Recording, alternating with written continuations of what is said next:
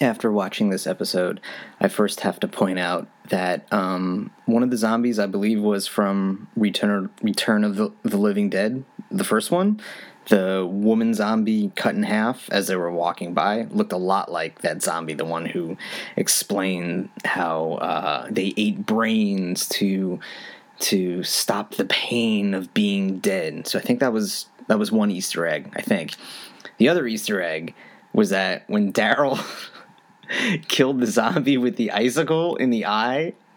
Did anybody else think of A Christmas Story? I did. When Daryl was reaching for the icicle. First I thought of Empire Strikes Back, Luke trying to get the lightsaber in the snow.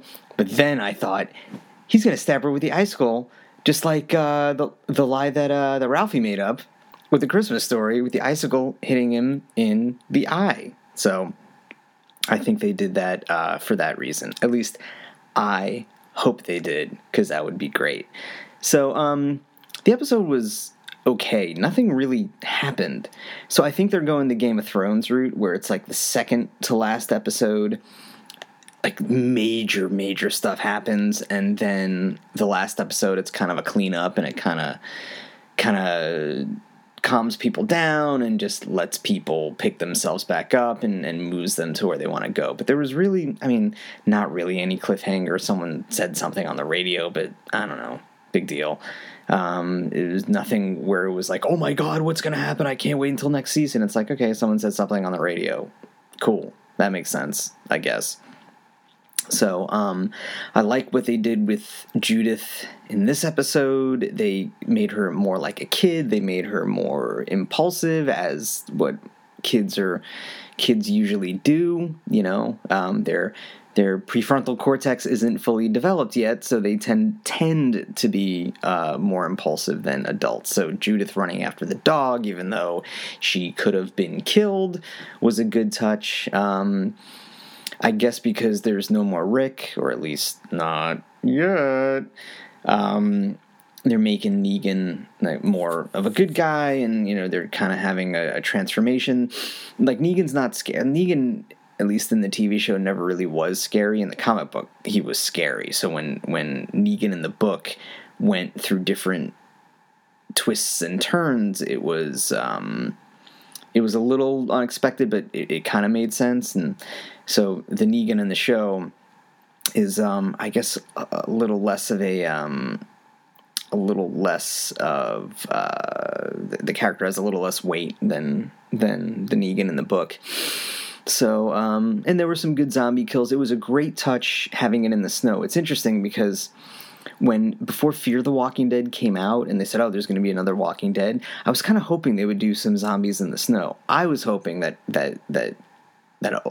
a new Walking Dead series would be completely different, like maybe focus on the science of zombies, still have zombie action, but have like experiments on the zombies, kind of like in Day of the Dead from 1985, what Dr. Frankenstein would always do. So I would have loved to have seen that, but then like have something in the snow, because it would just be a different setting, because we're so used to the South and the swamp and the hot and the heat and all that weather.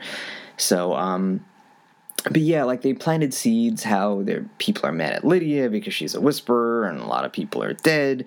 So it's good, though. It's good that they're killing some people off, because it just makes less characters mean you get to know the characters a little more.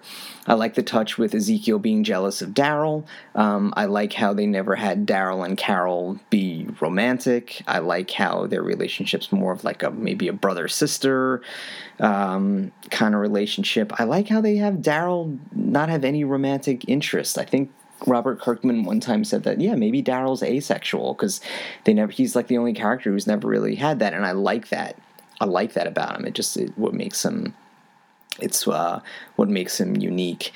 I would have liked to have seen more of the Whisperers in it, just to see what they were doing during this storm, how they survived it, and why Alpha is getting whipped. Maybe it's some kind of penance that she has. I guess I'll explain it when it comes to the new season. So overall, this episode was fine.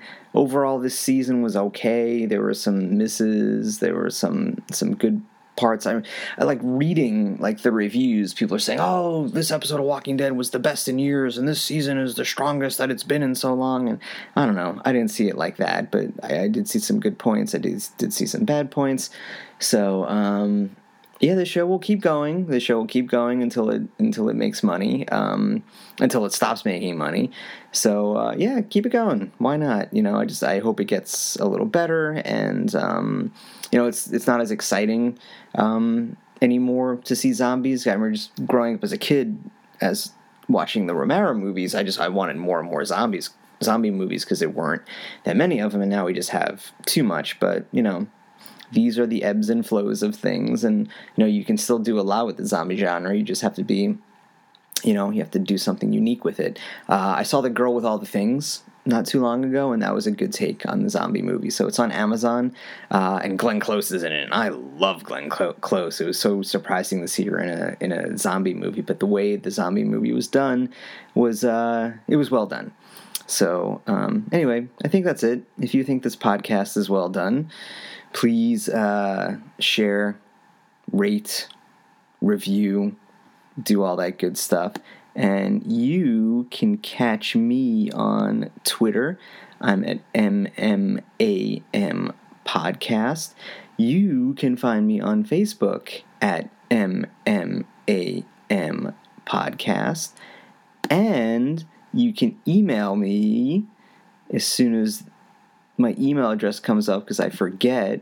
You can email me at MMAMpodcast, the same as everything else, at gmail.com. So that's MMAMpodcast at gmail.com. Excuse my vocal fry. It's 1 a.m.